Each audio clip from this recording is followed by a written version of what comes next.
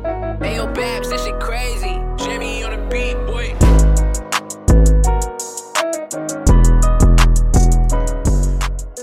Good morning, good afternoon, what is up, people? This is the Trophy Room. It's Tuesday, August 17th. Thanks for hanging out with us today. We're going to build our own super conference and tell you why it'll probably come to fruition, whether or not Tim Tebow should quit football, and the AP Top 25 is out for college football, so we're going to react to that, tell you what's going on, wherever and however you're listening to the podcast. Thanks for hanging out with us. Please go give us a 5-star review. Help out a ton. Get a screenshot, share us on your story, go support the boys, go subscribe to us on YouTube. That would be super dope. Trophy Room Radio. Tell your friends that this is the best podcast that you listen to. I'm your host, Brett Hammer, alongside a co-host with a better arm than any Cowboys quarterback and a more sure one. That's Jackson Garlitz. You can catch Jackson on YouTube. Jackson with the X instead of CKS. You can catch me on Instagram at bhammertime with the extra E. Also, just as a quick side note, we got a couple interviews coming up that should be really exciting. We have one of the newest draftees of the Baltimore Orioles will be coming on talking with us in the next couple weeks about what it's like to get drafted into pro sports, what that dream looks like, as well as a man who works over at Nike who designs for Drake and Travis Scott. So that should also be super exciting. And then we're working on getting interviews with other super cool people that are almost as dope as we are. So Jackson, how are we? And Jackson, have you ever heard of Yik Yak? I have never heard of Yik Yak. All right. Well, we're not going to spend a ton of time on it, but I found it was interesting because Yik Yak is back, people. And if you know what I'm talking about, then you're just as excited as I am. So Yik Yak was essentially banned from the App Store because it was so popular. And this was, I believe, back in like my 11th grade year in high school. So Yik Yak is essentially, I'll pull it up for you, and then obviously you're listening to the podcast, so you can't see this, but Jackson can. So Yik Yak is this. You pull it up, looks like this, and then this is it. And it's literally just Twitter, and it's anonymous. And so it's just like you put whatever your radius is. So you can only get Yik Yaks from people in your area, and it's fully anonymous. And it's funny because kids, like, it was probably the number one source of bullying in high school because 100% anonymous, and everyone would just go on and bash one kid. And so essentially the App Store was like, oh, we're not doing this. Like, this is messed up. So they pulled it off. And I got a text this morning from one of my buddies in our group chat. And he was like, yo, it's back. So I'm excited to see that Yik Yak is back. I'm excited. I'm honestly surprised in 2021 that they're bringing this back. But they went through a lot of... I'm just bringing it up because I was surprised to see that they made it back, and I was curious to know whether or not you used it. But you said that you've had some fun putting really basic videos on TikTok just to continue the experiment narrative that it's pretty easy to get clicks. Listen, guys, TikTok is 100% random. I'm convinced there's just a guy in the back room who scrolls through things, picks a video out of whatever you post in a day, and decides that that's going viral. Because every single time that I post something, I do it usually in batches of 3. Every single time I do that, one of the 3 goes viral. Every single time, and the other 2 don't do well. I'm convinced there's a dude in the back room who's just picking the best of the 3 or the best of whatever you post that day. I don't know how it works at all. But I'm going to try this experiment, and I think I'm going to let everyone know. I'm going to make this video tonight, and it's literally just going to be a video of my lips, and I'm just going to breathe. Just breathe for maybe a whole minute, as long as it'll let me make a TikTok. And It's Brett's Oxygen ASMR. Ooh, maybe I will just make it just like an Oxygen ASMR video, and then I'm going to post it and just use a bunch of random hashtags and see how many clicks we can get in 24 hours, and then let everybody know tomorrow how it goes. Put some really soft piano music over the top of it. Just make it super weird. Exactly. But you know what else is weird, Jackson? So we get this report yesterday, 3 days ago. So, I mean, what's like, if you... This almost feels like Big Brother, Little Brother, or you know how like you have those friends where literally they only want to do something because you want to do it, and they never do it as good. That's how I feel about this story. So we have a report that the Big Ten, the Pac-12, and the ACC are, quote, engaged in alliance discussions, which doesn't make any sense to me. They said they're going to work scheduling and making sure they play each other a lot more and stuff like that, which I honestly don't think is that big of a deal, because you should have been doing it. Like telling me that you guys are now going to play each other a lot more frequently. It's like, well, yeah, like if you want to prove that you're worth what your football team says it is, you should play better talent. So cross conference makes a lot of sense. So A, this is not relevant to me at all. And B, like just saying that you're an alliance, I feel like it's almost like when you break up with someone, or when someone breaks up with you, and you want to prove that you're doing just as good as them. So you post pictures of girls that you're not even really dating, but you're just like friends with, because that girl, heaven knows, doesn't want to date you, but you just want to flex a little bit. This feels as irrelevant as that, where it's like, okay, so like you guys are talking, like we knew that. I don't know. What did you make of this story? So there would be two reasons apparently that have been referenced that they would do this. The first is voting, right? When all the conferences vote on certain things.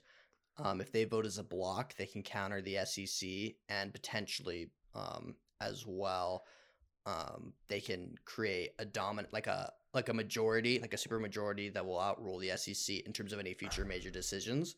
But I feel like at this point, you basically have, like, you own the brand and you own the market. So, like, yeah, you can vote on certain things, but, like, the SEC is going to own national championships for the next however many years. And the people's attention is all you need.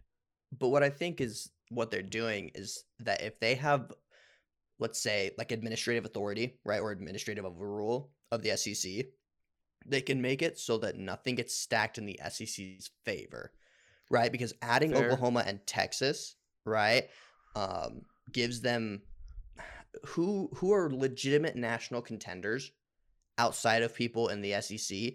Ohio State. Yeah, I was going to say not named Ohio State. I don't know. Ohio State, and then maybe Clemson, but I don't have as much faith. I feel like Clemson's a fad. I feel like Clemson's going to fall off in a few years. Right. So, like, I guess maybe you could, excuse me, I guess maybe you could also throw in Notre Dame depending on the year. But, like, so you have three legitimate contenders outside of what is now the SEC, including Oklahoma and Texas. And Texas wasn't competing beforehand, but Oklahoma was. So at the end of the day, it's SEC plus 3. And I think what they're trying to do is trying to prevent it from becoming SEC plus 1, right? Like from the dark horse literally just being a team from somewhere else. And here's the other thing. Here's what I don't understand. If their idea is that they're trying to get the SEC to all play each other in conference, so they all beat each other up, and so at the end of the day, you have a higher possibility. So basically, essentially what you do, if you're USC and the Big Ten is like, listen, here's what we're going to do. You guys play your conference schedule, and then we will have you play 2 or 3 of our garbage teams at the bottom, right? So they don't have to play any SEC teams, and then the SEC can beat each other up and they don't play SEC teams. I can see what they're doing. But if what they're going to do is they say, hey, USC is going to play Ohio State, that is not helpful. It doesn't make any sense whatsoever for them to do. Like, it's entertaining for us. We think it's awesome, but like it doesn't help anybody get to a place they couldn't get before. It actually makes it much harder. And so that's my thing, is that it makes sense voting wise, like voting as a majority. But if what they're doing is they're allowing each other to play each other's garbage teams, so that they have more options, they don't play the SEC and they make the SEC weaker, like because they're all beating each other up. Okay. If what they're doing is they're creating these massive games between Oregon and Clemson, I think it's a really stupid idea. Could I argue that I would say that I think one of the reasons that Oklahoma has such an easy time recruiting offensive weapons is because kids know when they go play in Oklahoma, they're going to have an amazing quarterback, they're going to have an amazing offense, and they're not going to have to play any decent defenses. With the SEC swallowing up all of the talent that it has, could I argue that this could actually backfire from a talent perspective, not for them like minority, not for people like Alabama, Georgia, Texas, Oklahoma, but could I argue that it's going to backfire for the rest of the SEC, and a lot of these big time kids are going to go want to play football in these other conferences where the talent is less and the brand remains similar? I think what will happen, especially, is because of NIL, and you and I talked a little bit about NIL before, but I think what will happen is with NIL, people think of it as an equalizer. That's not the case. What happens is the top brands are more equal to Alabama, but like Colorado is not equal to USC. NIL doesn't do that. NIL doesn't make USC and Colorado on the same playing field, right? And so what will happen is it will make it so that the top of every single group, like team, like the top of every single conference in terms of brand, not in terms of winning, right? Because NDSU, right, North Dakota State University, is not going to be getting a whole bunch of NIL deals. But the top of each conference, plus, let's say Notre Dame and BYU, are going to benefit from NIL. Everybody beneath that is going to get screwed. It's not an equalizer at all. It just makes it so that the top tier of competition has a better chance at distributing a lot of recruits. And there's a couple different kinds of recruits, right? There's recruits who are legitimate NFL players, and they have a shot, and so they're going to go and try and play on teams that will allow them the best spot, like where they'll start. Right? Then there's recruits who are good, could go to the NFL, but they're really about the championship. Those players will go to the teams that have the best chance at a championship, which will be Ohio State, Alabama, Clemson, right? They'll go there no matter what. And so if your concern is about if you're getting like these players, right, who are being recruited but they're not really NFL talent, they're going to go to the places where they can make the most money. That's where they're going to go, right? And so they're not going to go to lower ranking teams. They're just going to go to teams that give them the best opportunity to be seen. And the NFL caliber players are still going to go where they're going. And so will the players who want to win a national championship. That's not going to change. Okay, so we've kind of ran through this. So tell me, because the rest of college football is lying on the backs of a couple of schools. So let's say I'm going to give you all of the power. You get to build, you get to poach, do whatever you want. I'm going to let you build let's start with 8 teams, and if we need to go higher, then we'll go higher. I'm going to let you build your own conference from all of the teams that are not in the SEC. And actually, we're not going to do Big Ten either. So you obviously couldn't have Texas or Oklahoma. So you can have Big Ten, you can have Pac-12, and you can have ACC. You can build a 10-team conference for right now. Who are you taking? So to clarify, we can't take from the Big 12?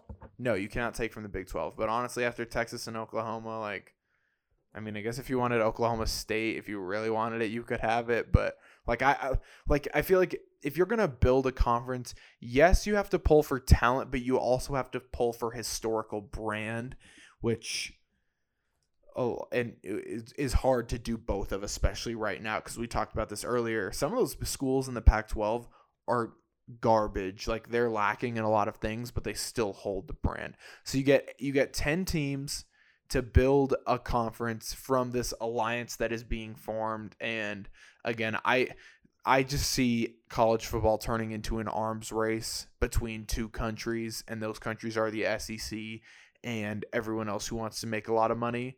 So I see this progressing a lot further than it is right now. But as it stands right now, we have this alliance forming between Pac-12, ACC, and Big Ten. Who are you building as your 10-team super conference? So if I'm building off of 10 teams, which really isn't that much of a super conference, but building off of these 10 teams, I'm going to start with USC. Okay. And Oregon. Those are the 2 teams that I will take from the Pac-12. So you're not taking UCLA? Not as of this moment. I'm only 9 teams in, so I have one more spot that I'm debating on. Okay. Ohio State, obviously, you will take. Obviously. I feel like, wouldn't you argue, like, that's probably your number one if you're going Ohio to State build. is your best shot. Like That's outside of okay, Ohio State, yeah. I actually would argue have like almost no shot. Because even Yeah. Clemson, like Clemson is actually, I think, very Oklahoma, and that Clemson needs a good quarterback. Like Nick Saban can Yeah. literally put a dead body at quarterback. They could probably make the college football playoff. Isn't that what they did Like- last year? Right. And with Clemson doesn't go anywhere if they do not have one of the top 3 QBs in college football at the moment.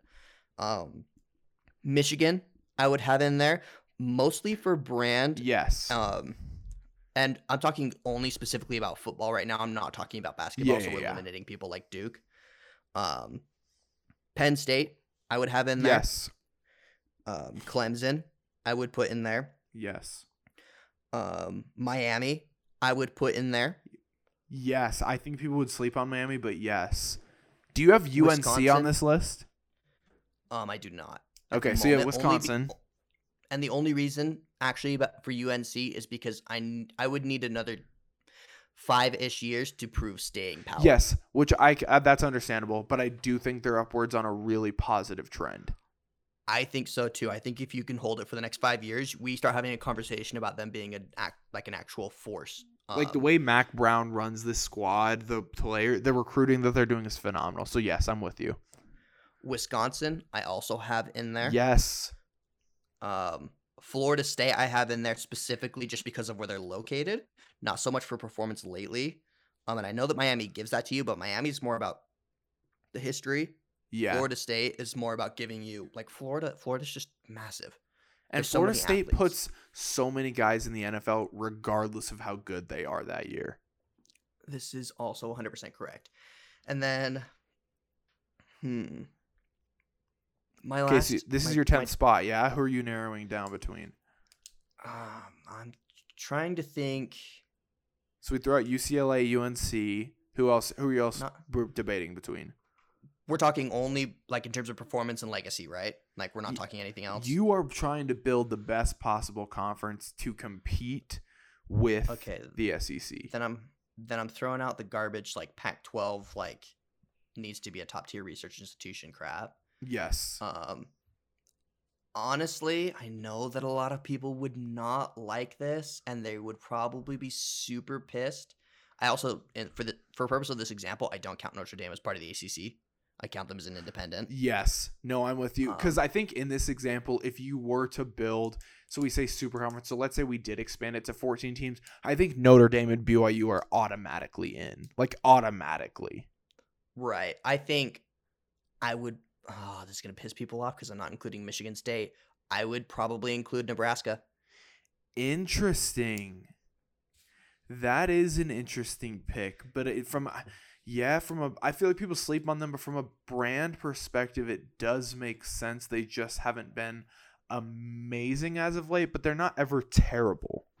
No, that's the thing is that out of all of these teams, minus Florida State hasn't been phenomenal the last few years. Michigan always disappoints, but they never suck. Yeah.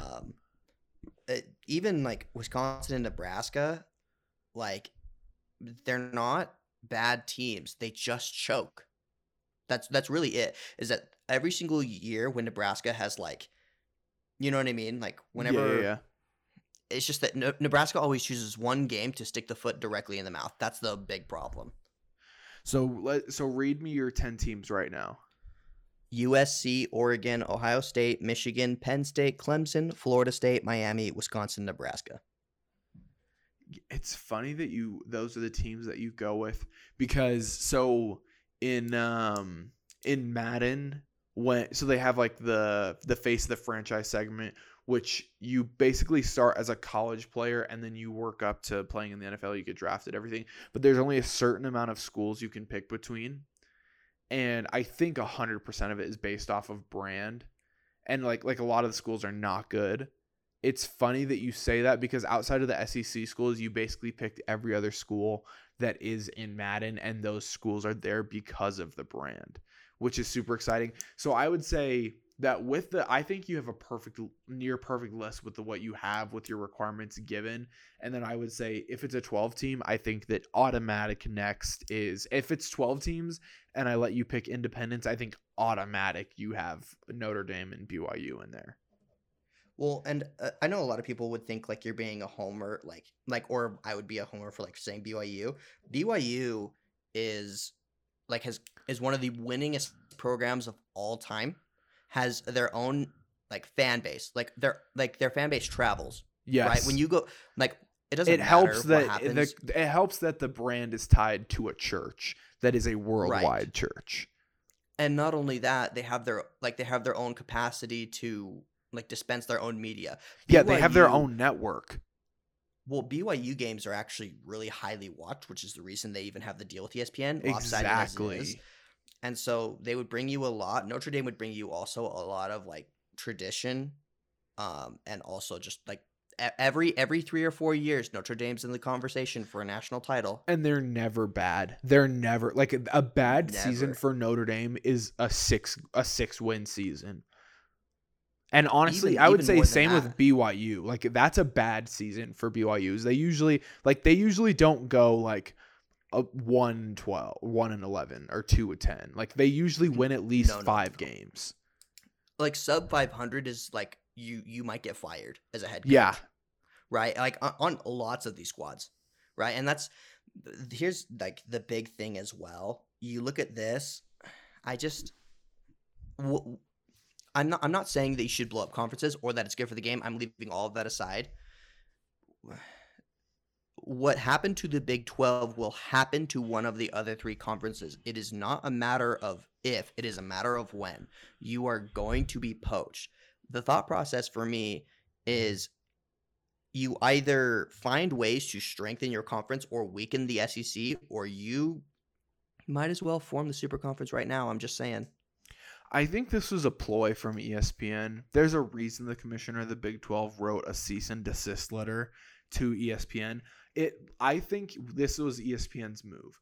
They understood where they sit in the food chain. They understand where the world is going in terms of everyone who has a streaming service is coming for sports, because everything else people will binge watch and they'll watch pretty quick, but the sports is the one thing people will always watch live. Like people don't really watch live TV anymore unless it's the news or sports. I would argue like or like The Bachelor and The Bachelorette. Those are the only things that people ever really watch live. And so ESPN understands where this movement, where this market is going. They understand a lot of people have a lot more money, and they understand that they're losing money. So I think what they did is they threw one last Hail Mary to stack the deck in their favor before a lot of these other companies come for contracts with these other conferences. Because now if the ACC wants to go sign somewhere else, it's like, well, that's fine. We own the SEC now.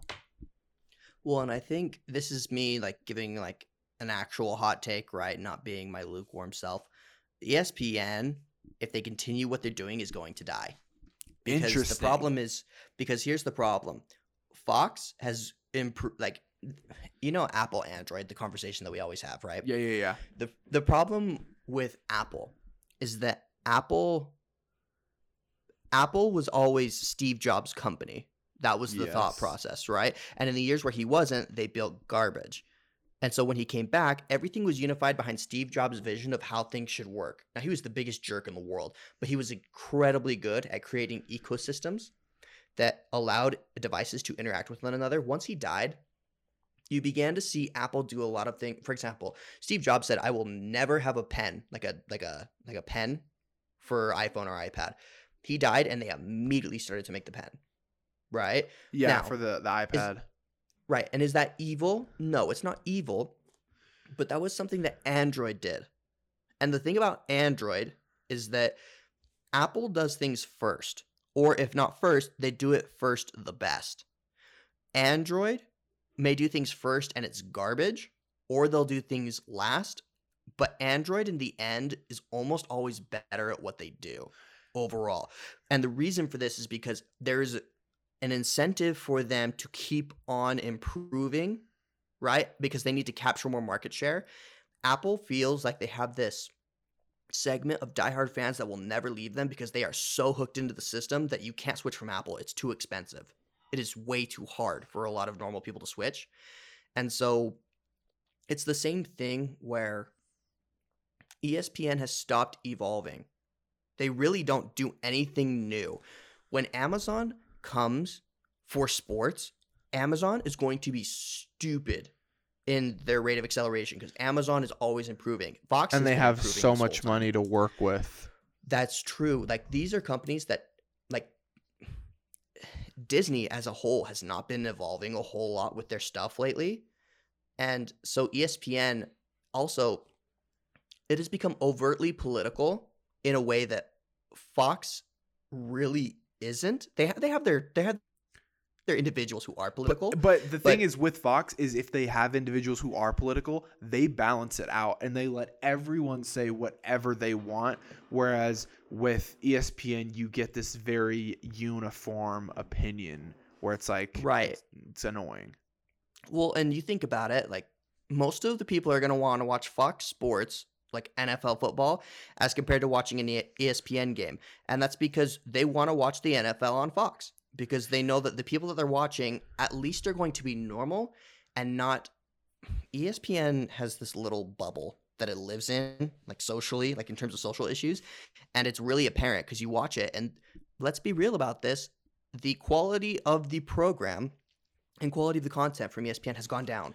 Like, which is why their shows that they make last, like other than the typical ones like NFL Live or SportsCenter or First Take, they're recycling shows like every 2 to 3 years. Like High Noon ended not that long ago.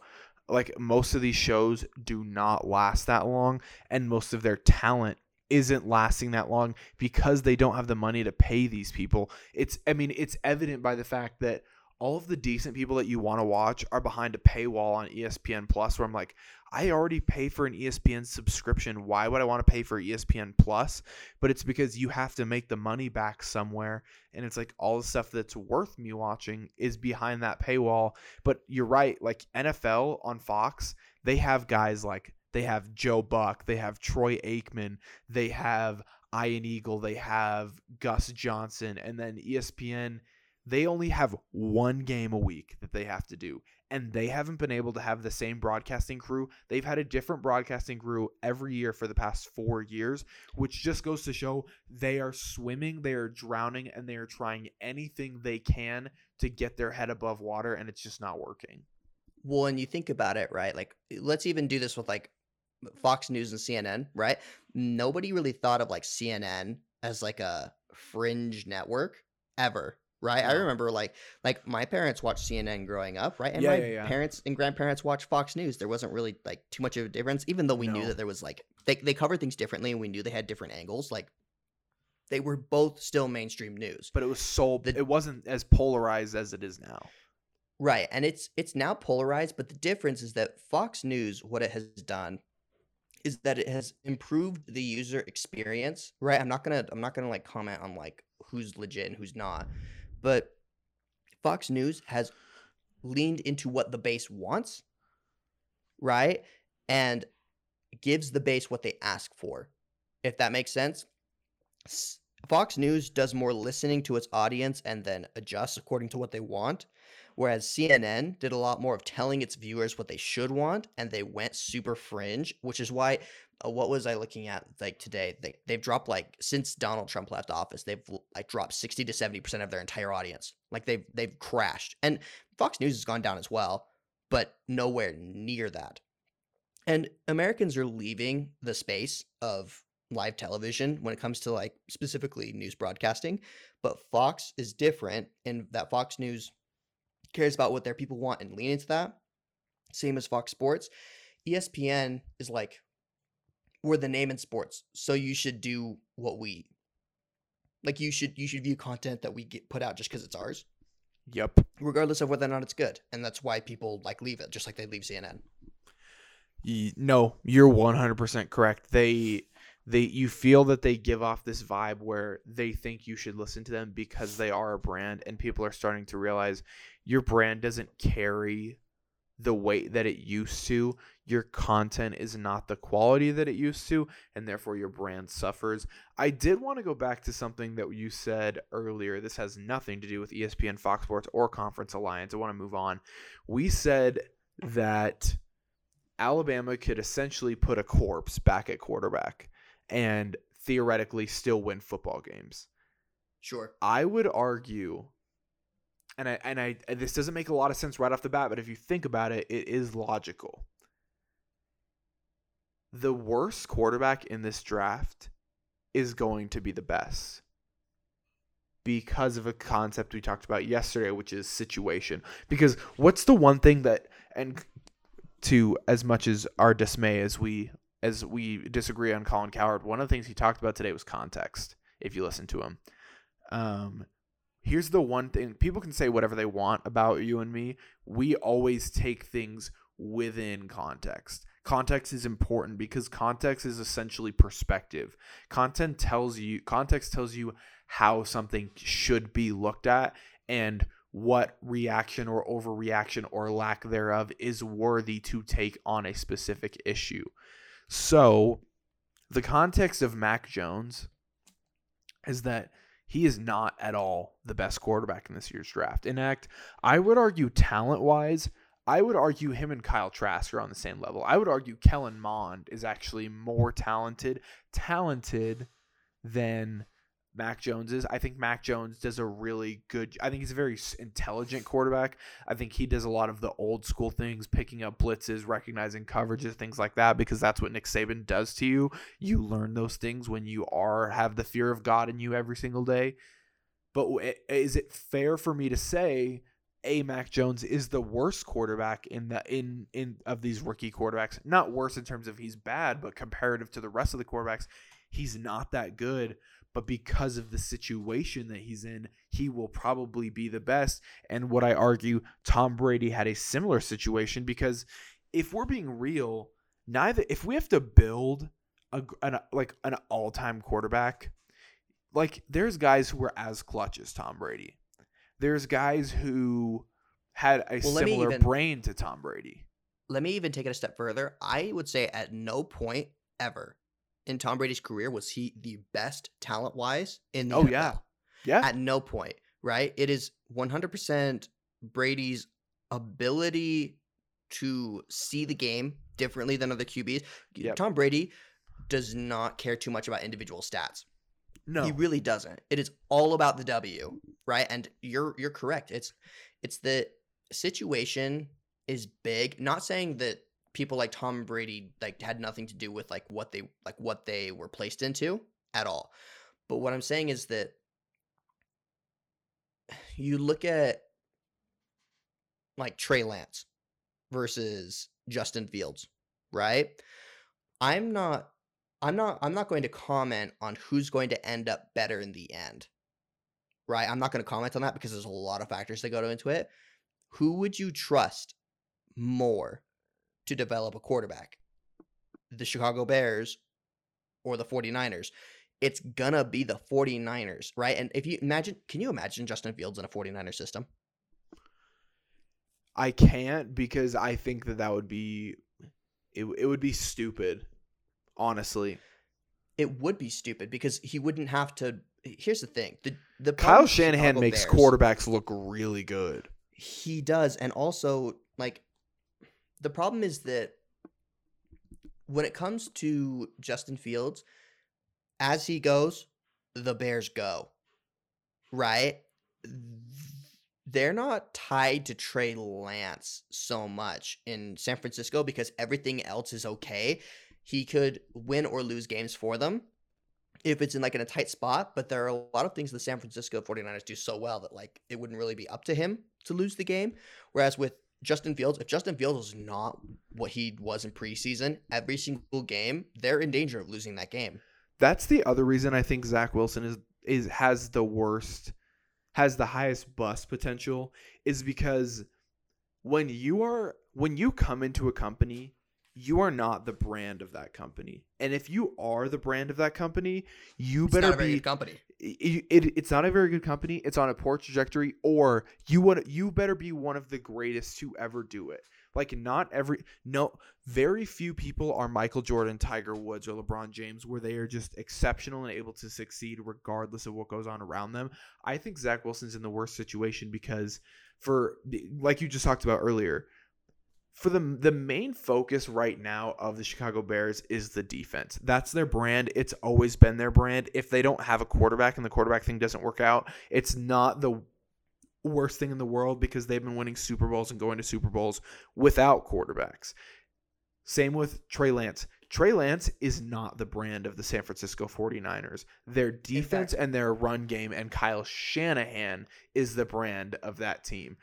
And Mac Jones...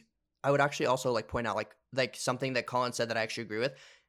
Trey Lance is going to need multiple years. Oh yeah. In order to like it's not just like this thing where within the next 3 years, what you see from Zach Wilson is probably what you're going to get. Yes. The team around him can improve, but in about 3 years, you will see what you're going to see from Zach Wilson just in terms of all around game. You will not see if Trey Lance is allowed to develop like a normal quarterback that they have full faith in, you will not see peak Trey Lance for probably the next 6 or 7 years. He's going to be a long-term build because, again, like Colin said, he hasn't played football. He's played one football game in about 600 days. Yeah. Like, it's going to take a minute. And so Trey Lance, he's not the brand of San Francisco. They have a brand where irrespective of him. Mac Jones, he's not the brand of New England. Bill Belichick is, and Bill Belichick buys into his quarterback, builds a team. As if the quarterback does what he's supposed to, the team's built pretty well in his favor.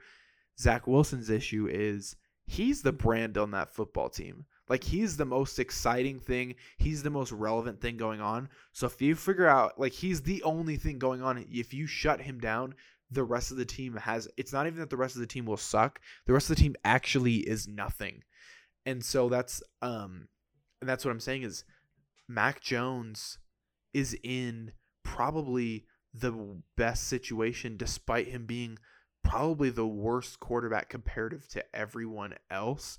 This is the other thing I'll say. You let me know if you disagree, if you agree with this or not. I feel like none of these quarterbacks are bad. They obviously can all throw the football.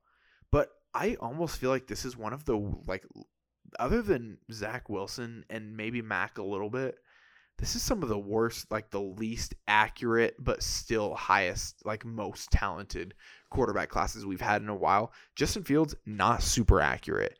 Zach Wilson, sometimes also not super accurate.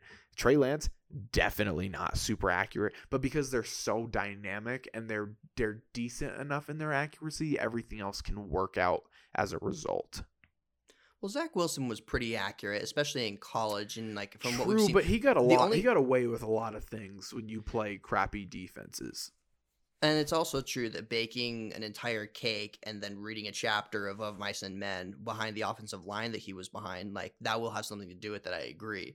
But what I would say as well is that I really do think we're seeing the game change. In that it used to be, like, would you agree the league used to be a lot of Tom Brady, a lot of pocket-reliant quarterbacks? Oh, yeah. Right? Like, if you gave them the time, they were gods. Right, and not only that, like, if they were moving, it was going to be lateral movement. It was not going to be past the line of scrimmage. Now, with the advent of moving quarterbacks, right, who make defenses have to recover, right, make defenses have to like exercise a lot more energy in order to stop them. I would say you're watching the game evolve before our very eyes, but you're seeing it in its infancy. I think this year's class will probably be this is just my opinion, it will probably be one of the best classes in a really long time. I think there's a lot of talent here. And like you said, there's only really like 2 people that like have higher than the others level of bustability. And I think there's only one QB who cannot move. right? Would you say, like, out of everybody here, Trevor Lawrence, he's got some wheels. He doesn't use them a had lot. like a 60-yard touchdown against Ohio State rushing. Right. Justin Fields can move. Trey Lance can move. Zach Wilson can move. Mac Jones is the only one who really like doesn't move very much. And he ran like a can. 4.5 or 4.6 40, which is not Right, slow. Right. So I think a lot of quarterbacks are extremely talented in this class. My question out of all of these is going to be, I think the reason that Zach Wilson has the highest ability to bust, it has a lot less to do with him and a lot more to do with how much do you trust the Jets, right? When it comes to like the 49ers, I trust the 49ers. Kyle Shanahan, I trust Kyle Shanahan, right? Matt Nagy, like the Bears don't very often suck. Like they're not very often horrifyingly bad. They're usually outside the playoffs, right? Or just on the cusp of the playoffs, but they're not usually horrifyingly bad. No. And Matt Nagy also like wants to keep his job. The thing with the Jets is that like with Urban Meyer coming into the Jacksonville Jaguars, the Jacksonville Jaguars, and also with like the number one pick in the building, they expect to turn the fan base expects the organization to turn it around pretty quickly. Mm-hmm. Right? They're expecting like a 1 or 2 year turnaround. With the Jets, because the Jets have sucked for so long, my concern is that the Jets are okay with sucking for a couple of years. And I think that's part of what screwed them with Sam Darnold is that they were okay sucking for a few years. Right? And you can... It's one thing for you to have patience with the quarterback and understand that he can't change everything overnight if you're not doing your job. It's a different thing for you to be okay with 4 and 5 and 2 and 1 like game-winning seasons over and over and over because you're just like, well, this is what we're used to now. It'll be very interesting to see. I'm right now just I love the way that you put it. The game is evolving, but right now it is in its infancy. But you're right, it is on a trend. It's changing. I just went and looked through the 2022 NFL mock drafts. Every single quarterback in there can move. Like none of them. They probably run all of them under. I would be willing to venture that 80% of the quarterbacks that will be drafted, and unless the game changes back, 80% of quarterbacks drafted will run a sub 540, and I would argue maybe even sub 5, sub 4.9, sub 4.8. And I think as well, what you're going to see is that with these people that are drafted, it's easier to teach someone that people that have generally been quarterbacks since they were little, right, and have a certain mindset, a certain mentality. It's easier to teach a running quarterback to run out of bounds and not get destroyed than to teach a quarterback who's comfortable in the pocket to run so that they don't have their life ended by a linebacker aiming for the neck. It's extreme. It's one of them is much easier than the other. And so I just think you would rather have Zach Wilson run and teach him to slide and be like, Zach, you need to slide because it's going to hurt, as compared to if Mac Jones is getting chased by Khalil Mack, like I would prefer that I was Justin Fields kind of speed as compared to Mac Jones. You know what I mean? And that's the thing is you can't teach speed. It's not one of those things you can coach. You honestly can't. Yeah, like you can train a couple seconds shaved off of 40 time, but other than that, you can't do a lot. You put the defense on so much of a different playing field when you change the game that way, because if I'm playing defense and I'm not worried about the quarterback running, I only have to worry about the ball and the guy I'm covering. Whereas you now introduce a third variable into my defensive coverage and my defensive sensitivity when the quarterback is athletic, because I now have to make a decision when the quarterback moves out. Do I come down and try to take this dude's head off, or do I stay on my guy? Because if I stay on my guy, he probably gets a guaranteed 3 to 4 yards. But if I come down for him, it's higher risk, higher reward. But you force people to make that choice. Whereas with Peyton Manning, I mean, he was so excellent at passing and picking apart defenses with his arm and his eyes that it didn't really matter that much.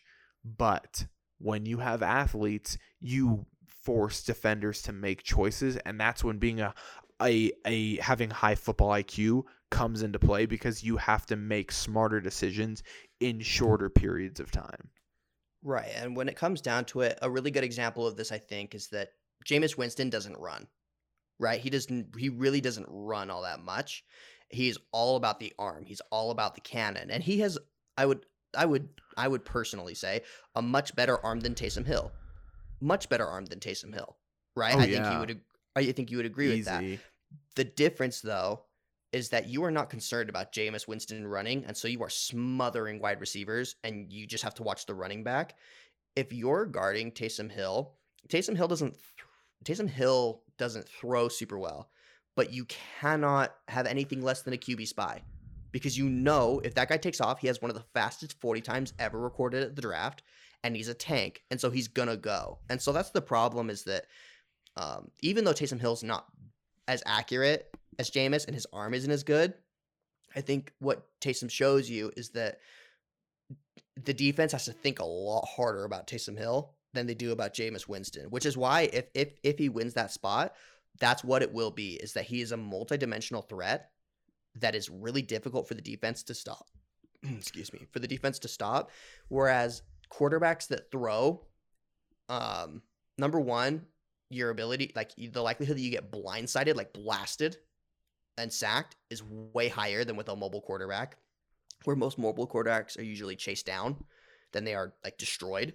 And that means that your quarterback has a lot higher likelihood of being injured. And if you rely on a throw-only quarterback, who do you usually have to bring in? A quarterback who can't throw very well. So speaking of the 2022 NFL mock draft, we just got our first look at the AP poll. We just got the official preseason AP top 25. So I'm going to read it off to you. I'm going to go 5 spots at a time. If there's anything you want to talk about, anything that surprises you or anything that's relevant, you stop me and we'll go through. Okay, sounds good? Sure. Okay, number 25, we have Arizona State. I think Arizona State's going to be pathetic this year. I'm not worried about them at all. 24, University of Utah. 23, Louisiana Lafayette. 22, Coastal Carolina. Don't even get me started with Coastal Carolina. You should just consider this as a this is just a compliment. This is a nice consideration, but I guarantee like you don't deserve to be there because you could never play a single SEC or ACC or Big Ten team. And then 21, you have Texas. Anything in there that blows your mind, shocks you at all? I think, like you said, Coastal Carolina doesn't make a whole lot of sense to me personally. I understand they had a great year last year. I mean, they beat my team, right? So I'm not hating on them or anything. But granted, your team's not in the top 25. No, my team's not in the top 25 anymore, right? We were taken there by a specific QB who was really good. Coastal Carolina didn't even have a good QB. No, they did not. You know what I mean? That wasn't what it was about. It was a Cinderella season in the middle of COVID. It was a very specific year. It's not going to happen again. They have as much business being there as Louisiana Lafayette. It's not. I don't see it. I don't understand.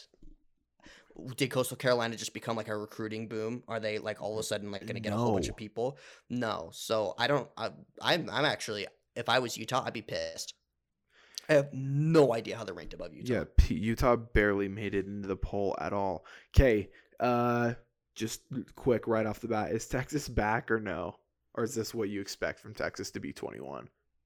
No, Texas will do what they do. Like, I think this is the new normal for Texas, is that Texas is going to be on good years up to bordering the top 10, and on bad years, like hovering around the edge of the top 25 or below.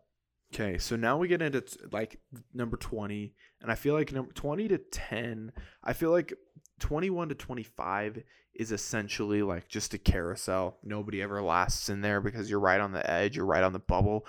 20 is where I feel like you start to find legitimate teams, and I think there are a lot of good teams this year. Okay, so number 20 we have Washington. I don't see that at all. Number 19 you have Penn State, which is kind of surprising. You would think that the way Penn State played, I think people are just concerned because they didn't play a lot of football last year, but Penn State is there at 19. Penn State, I think they should be higher. I would agree with that. I think they're just waiting to watch them this season because I am with you. I think they should be higher. 18, you have Iowa, 17, Indiana, and 16 is LSU. Indiana is a little high for me. I'm not saying that they're bad, but ahead of Penn State. That's I don't Yeah, know that's about that probably one. fair. But Indiana did play really well last year. Who was it For that sure. that game they had that walk-off win against? They played really, really, really well last year. Oh, I think it was Penn State that they beat. So maybe that could be just straight up head-to-head. That's why they have them above. But then you have Iowa, when you have a team who can take down Ohio State, who has a chance to take down Ohio State every year, I feel like you have to give them love. They always have those big white boys up front with the tight ends and the tackles. So that makes a lot of sense to me. And then LSU, I feel like they're weird because every year they could either win the national championship or finish last in their division. I don't ever know how to rank LSU. I don't LSU either. always. I don't ever understand how to. And do it has 'cause no when they're correlation good, to talent or anything. Like sometimes they just show up. right? And when with LSU, like the team that they had with Joe Burrow, right? Like that national championship team, they were really good. They had a lot of talent, but when that was like kind of like unexpected. Yeah, You know what I mean? like Like nobody was betting on that year. right. And as soon as like the season started going, we were like, oh, LSU, right? But at the beginning, we had no clue. No, not a single. Like you could not tell me that you knew Joe Burrow's name before that season. Okay, so 15 you have USC, 14 you have Miami, 12 you have Florida, 13 you have Florida, 12 Wisconsin, 11 Oregon. So this is where you start to get into big brands.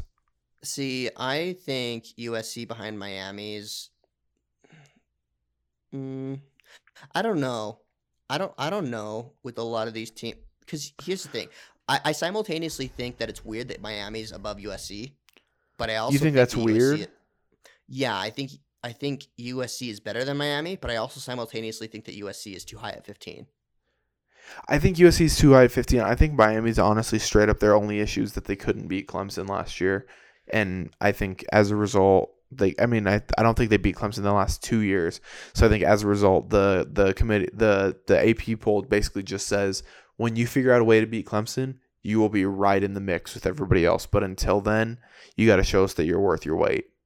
Can I tell you though, Miami is like less scary Texas to me. Like all talk every single year, nothing ever happens. Even when they have phenomenal QBs, they don't do anything. And like it'd be one thing if you were in the SEC and you were just, there's too many brothers. You know what I mean? You're getting dogpiled. I would get it. You're in the ACC, dude. It's Clemson and no one else. So I don't ever Yes. understand Miami. Miami always, every single year, they're worse than Texas when it comes to the hype. They're way worse. That's Florida- true. But I would rather play Florida's Texas good. this year. I would rather play Texas this year than Miami. Oh, 100%. But I'm just saying, like, Miami is the ultimate under-deliverer when it comes to actual on-the-field results. Florida is way too high for me when you think about all of the people that they lost. Kyle Trask just on his own, like, Well, they lost Kyle Trask. You lost Pitt. You lost Kadarius Toney. I believe they also lost a running back, and they also lost players on defense. So they're does just Oregon way seem high to too. you? I actually really like Oregon. I think their quarterback is really, really solid. And again, it's pretty easy when you play in the Pac-12 because I think they're the highest rated Pac-12 team. There's not a Pac-12 team in the top 10. So Oregon is the highest rated Pac-12 team. And again, the only other team that should worry you is USC, and USC is down at 15. So, and USC doesn't scare me that much either. So I don't think Oregon's that bad. Is it kind of weird that, like, I'm looking back at the rankings, there's not a single SEC team until 16? Let's see. Yeah, well, yeah, you're right. But then they have 16 LSU, 13 Florida, and then, yeah. And then, okay, so then we have top 10. So we have North Carolina. I actually think they should be higher. Notre Dame, you have at 9. I don't hate that. 8, you have Cincinnati. To me, that's way too high. I don't think they're a top 10 team. I think they are generous. Yes, very generous, but it also could just be, oh, well, they're not a Power 5, so we got to get them in because we got to give them some love. I think you could swap them with North Carolina or even Oregon. Not like Oregon taking their spot, but I think like they could be down by their spot. Yeah, and again, I watched them play an SEC squad last year in the bowl game, and they couldn't protect their quarterback. That boy was running for his life. Casey, of 8 is Cincinnati, 7 is Iowa State. I honestly didn't watch enough Iowa State football last year to understand what that is. I know they surprised a lot of people, so I won't act like I know enough about them to say that that's a bad move. And then 6, you have Texas A&M, which I really, really like. I like this Texas A&M squad. I like the way Jimbo Fisher coaches football. I think this is when you'll start to see the culmination of Jimbo Fisher's work there. I think this is like I think him and Mac Brown. These will be the years that you see. Okay, are these like fluke teams, or are these like you guys are building like you're building power programs? They're going to be here as long as you're here. You know what I mean? No, I think Texas A&M and North Carolina, I think you're right. They're both in that same spot. Recently hired legendary coaches to bring in programs that had the potential. Their recruiting classes have both been phenomenal. Texas A&M just flipped another kid from Georgia, another 4-star for 2022. So I think Texas A&M is legit. And then you have the usual suspects. Number 5, you have Georgia. Number 4, you have Ohio State. Number 3, you have Clemson. Number 2, Oklahoma. Number 1, Alabama. I don't think any of that is surprising at all. I think pretty much all of those guys, except for Alabama, I think is interchangeable. I think if it was just me, I agree. Like the list is pretty predictable. If it was me, 1 Alabama, 2 Oklahoma, 3 Georgia, 4 Ohio State, 5 Clemson. I think Clemson's high. I think Clemson needs to prove to us that you can win without Trevor Lawrence at quarterback. And if you can prove that to me, you can have that spot. But I think they're also sitting in a position where they're like, well, they did make to the playoffs last year. And DJ Uiagalelei or whatever his name is, he did win both the games that he played in. Granted, he did almost lose that first one, but I think they're basically just saying, okay, let's see him play a couple games. But so far, like they've proved to us they deserve to be there. I think you allow people to keep a lot of the accolades for individual achievements. I think team success is what you questioned in the year of COVID. And I'm talking like as a team, like who benefited a lot because of COVID. I think you question team success and team mobility, not individual accolades and mobility. Like I think Zach Wilson was a really good QB, but BYU going like their season going as well as they did was because their season got changed around a whole lot, and there was also a lot of last second games. And so really BYU should not have lost that Coastal Carolina game. You know what I mean? Like I think team success. Yes. Right. I think team success, you can kind of look at COVID and kind of give some wiggle room there. Individual accolades are a little bit different. When it comes to what I'm seeing now, I think you give Uiagalelei his flowers. Clemson looked a little suspect in some of those ACC games last year. Yes, Like, they did. Really, really suspect. And not only that, like you're gonna tell me that I don't know. I really do think this is what I think will happen. 4-game playoff.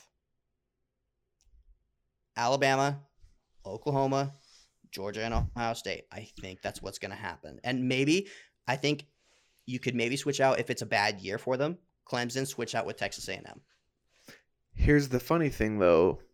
3 of those schools in the top 5 have brand new quarterbacks. Clemson has a new quarterback, Alabama has a new quarterback, and Ohio State also has a new quarterback. So it will be interesting. And not all of those quarterbacks, I don't think, are all going to be home runs. Somebody's going to be a miss. If I'm going to put money on it, I think it's going to be DJ Uiagalelei. Also, Bryce Young. You can get away with having a player like Bryce Young because Bryce Young's thing, if you haven't watched a lot of Bryce Young film, is he has the creativity of a Patrick Mahomes with the small boy athleticism, the quickness of a Russell Wilson. Here's his issue. It's really hard to play quarterback in the SEC when you are sub 6 foot. And if you've seen pictures of him standing next to big SEC boys, he is very small. Georgia learned that last year. Stetson Bennett can pass the ball, but you just get so many passes batted down. You have to get the ball over that offensive line. So that worries me a little bit about Alabama's quarterback. So I don't know how big of a hit he's going to be. When it comes to how do I say? Like, looking at this, do you think Spencer Rattler is the real deal? Because he's actually interesting thing, right? Is he played with Jacob Conover, right? Who's in contention. Yeah. They're battling right now, which Mhm. actually like makes you wonder because like Spencer Rattler, I understand like it was mostly him carrying the team to greatness. Spencer Rattler's team got smoked by Jacob Conover's team in high school. They were high scoring, but like they got smoked. And so with Spencer Rattler, I've watched a lot of his high school games and I've seen some of him in college. I haven't paid as much attention to him as he's been at Oklahoma. Do you think he's following the tradition of like the Baker Mayfield, like all these like Oklahoma quarterbacks? Do you think that's something that he's going to emerge as? Because he seems to be cut from a little bit of a different cloth than them. I think Spencer Rattler is legitimate. I don't think he's a savior. I think he's going to win a lot of games with Oklahoma because that's what Oklahoma does. But I imagine if the Oklahoma makes the playoffs, that it'll be I don't think, and I actually think that the committee is going to have a hard time putting Oklahoma in the playoff, considering every time they've never won a playoff game, and every time they've been to the playoffs, they've given up an average of 40 points. And I think so that makes me think, and the last time they did get in, they got smacked.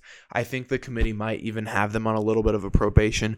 So I do like Spencer Rattler. I don't think he's amazing, but I do think he's a good quarterback. I think he's the number one quarterback in the draft class because there aren't that many quarterbacks. So that's probably what I would say about that. Whereas the rest of this top 25, I think, makes the most sense. So we're running a little bit out of time. So here's what we're going to do. The rest of the topics that I have left for the show, we're just going to go rapid fire. I'm going to read them off to you and you're going to let me know exactly what you think in like 30 seconds. Okay. Sure. Tim Tebow right now is being memed because his blocking as a tight end for the Jaguars has been very suspect in the one preseason game he played. Should Tim Tebow just quit football if he can't make the number one squad, if he has to play practice squad? Thoughts on Tim Tebow?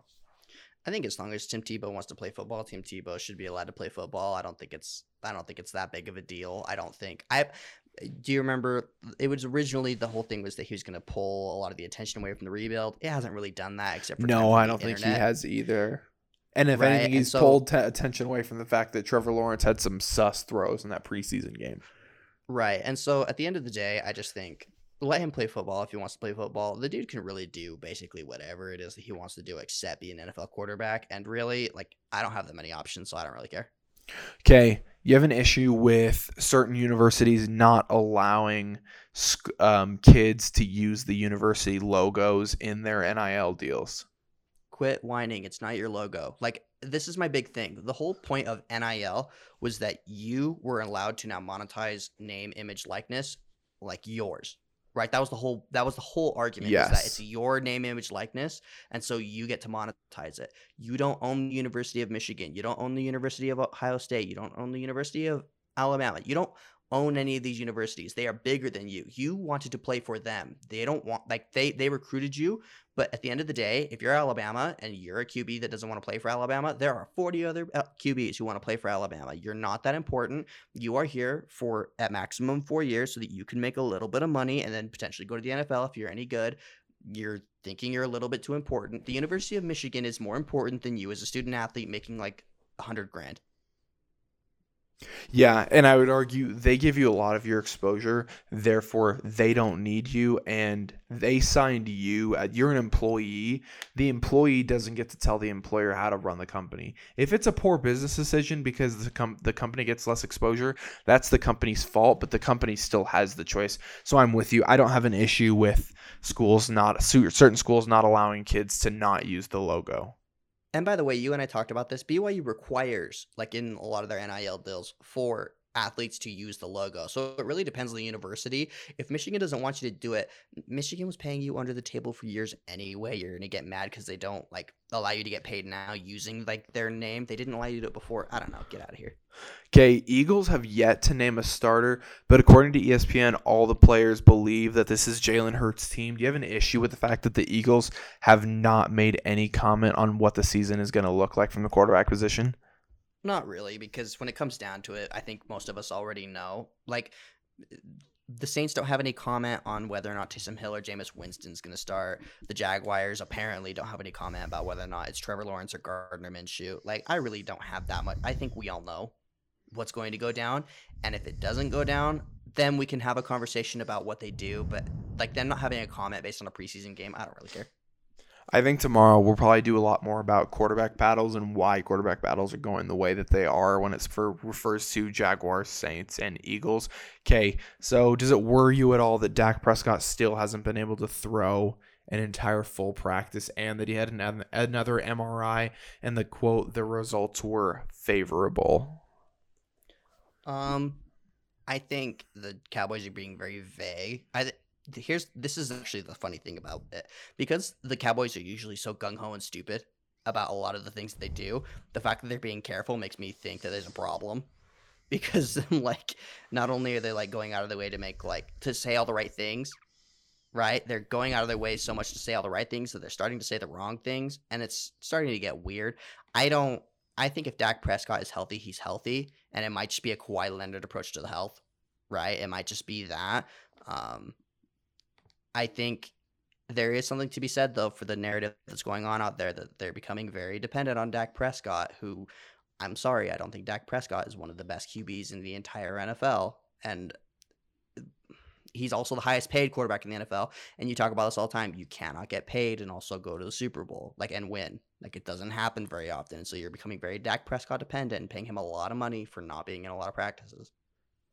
Okay, last thing, and maybe we'll save this to tomorrow because I think this is a deep issue. So just give like a quick hot take on it, because I think we're going to do this tomorrow. So Jay Cutler recently lost a commercial. He said, quote, lost a commercial with Uber Eats partnering with the NFL, was going to film in LA, quote, told views aren't aligned. Guess they don't like future school board members. Freeze up my weekend.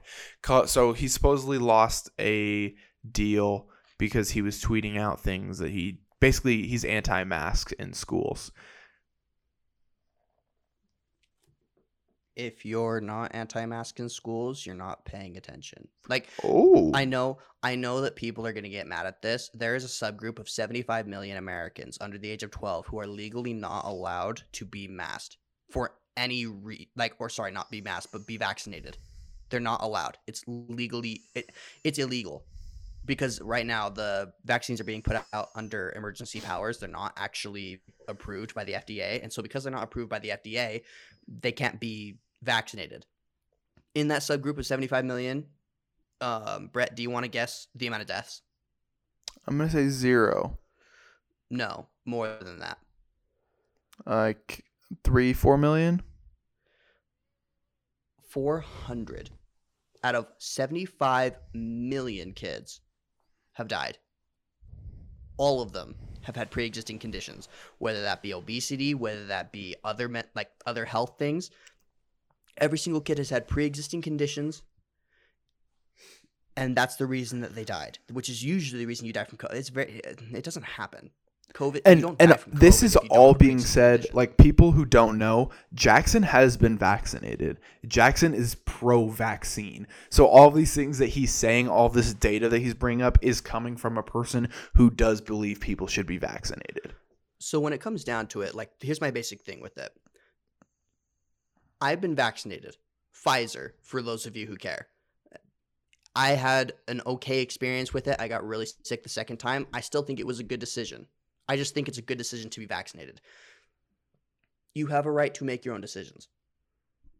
Anybody who tries to shame you for those doesn't understand the medical aspect of it at all. My wife works in healthcare. The entire point of a vaccine is that now that you've been vaccinated, you do not have to care what anyone, if they're masked, if they have COVID, you don't have to care. You are vaccinated. And so because you're vaccinated, You can live your life. That was the whole point. The whole incentive. This is my big problem actually with this current administration. And we'll get again more into this tomorrow. The problem with the current administration is that the current administration said if you're vaccinated, you can go back to normal life, and then immediately went back on that and de-incentivized getting vaccinated by saying, hey, you still have to mask up in your house with your kids, which is insane. And if you're a teacher and you're part of this teachers union that's trying to ruin school for kids across the nation and saying that you're oppressed and you're also a hero for teaching kids, you're an idiot. Like, I'm sorry. Like, I'm going to be open with you about it. You teach kids. Your job is to teach. You haven't taught in the last little while because all of like truancy has gone up. Grades have fallen. Kids have begun to struggle a lot with depression and a lot more with suicide. Suicide, I think it like quadrupled. Suicide hotline calls quadrupled over the course of the pandemic. Kids are struggling. And you're mad because you're not masking a whole bunch of 12-year-olds. If you're concerned about it, go and get vaccinated. If you don't care enough to go get vaccinated, you don't care enough. So you don't get to get mad at a 13-year-old, right? Or a 8-year-old who's not masked in school. It's ridiculous. It's ascientific. It doesn't make any sense. This is the last thing I'll leave you with. When it comes to the statistics, February 12th of this last year, February 12th of 2020, 5,463 deaths, 99,000 infections. 2 months later, April, 2,752 deaths, 30,000 infections. And then we go to August 5th, 458 deaths, 112,000 infections. None of those numbers correlate. Do you want to explain it to me? None of those numbers correlate at all. Massive explosions of infections, and the deaths were down. The reason that is because vaccines work. I believe that they work. Scientifically, they've been proved to work. If you don't want to take one, that's fine. But infection is no longer the issue. You have been given the opportunity to be vaccinated. And if you haven't been given the opportunity to be vaccinated, the odds that you die are statistically zero. It is almost impossible for you to die unless you have a medical condition. And if you have a medical condition, you should have been masked anyway. You take control of your health and you make a decision with your doctor on what's best for you. I recommend that you be vaccinated if you have the opportunity to. Stop worrying about the infection rate. It doesn't matter anymore. The second that the vaccine was available for everybody, it was no longer about about the infection rate. It was about the death rate. The death rate is less than the flu in a given year. I'm not saying it's not as deadly as the flu, but in a given year, it is more dangerous to a child to get the flu than it is to get COVID-19, both COVID-19 and the Delta variant. This is scientific. I'm talking about the numbers. I'm talking about percentages and statistics. So please take care of yourself, right? Like consult a doctor, talk to your family, make that decision. Don't traffic in misinformation. Look at the actual data, read the science, talk about it, and rationalize. But please, like this thing where we're like, oh my gosh, like I'm gonna like not align with you because of your views on the vaccine. There's only one view on the vaccine. There's one scientific view, and then there's your opinion based on what news channel you watch. My only issue with it has nothing really to do with the vaccine. I don't really care, honestly. If it's my time to go, it's my time to go. If you want to get the vaccine, awesome. If you don't want to get the vaccine, awesome. If you have some kind of scientific data that, because I've seen people posting scientific data that says that the variants are coming from people who are vaccinated. I don't really know. I don't really care. I just want everyone to be safe. And if you feel like you'll be more safe with the vaccine and with a mask, then by all means do it. And if you don't really care, then I don't care either. This is my issue. I don't, and this is where we'll leave it before we clock out for the night. My issue is I hate polarization that becomes divisive. I'm okay with polarization. I'm okay with I applaud, and the greatest thing about this country is that you can have whatever opinion you want, even if it's stupid. You can have whatever opinion you want, even if it's wrong. I love that about this country. I love that you and I can have conversations. They're very intelligent. You and I can disagree and still love each other and still not have to kill one another. Whereas in a lot of countries, like if you disagree with the government, you get killed. I love that we live in a country where that's not the case. I don't want to see us move into a country where that is the case. My issue with the Jay Cutler thing is, I'm like, yeah, do you disagree with Jay Cutler? Yes. And maybe they did it from more of a brand standpoint because they're out of LA, and so maybe they feel like they have to apply to the people in LA. And I guess part of me is like, well, there will always be stupid people who believe stupid things, who are just upset about everything. But also, I don't want us to become that people where everything has to be divisive as a next step on top of being polarized. But all of that being said, we still love football. I'm so grateful we have football to talk about. I'm so grateful preseason starting. Hey, thanks for spending your day with us. Thanks for hanging out with us. Hope your Tuesday goes just absolutely splendid and stellar, and y'all have a good one. Great night, everybody.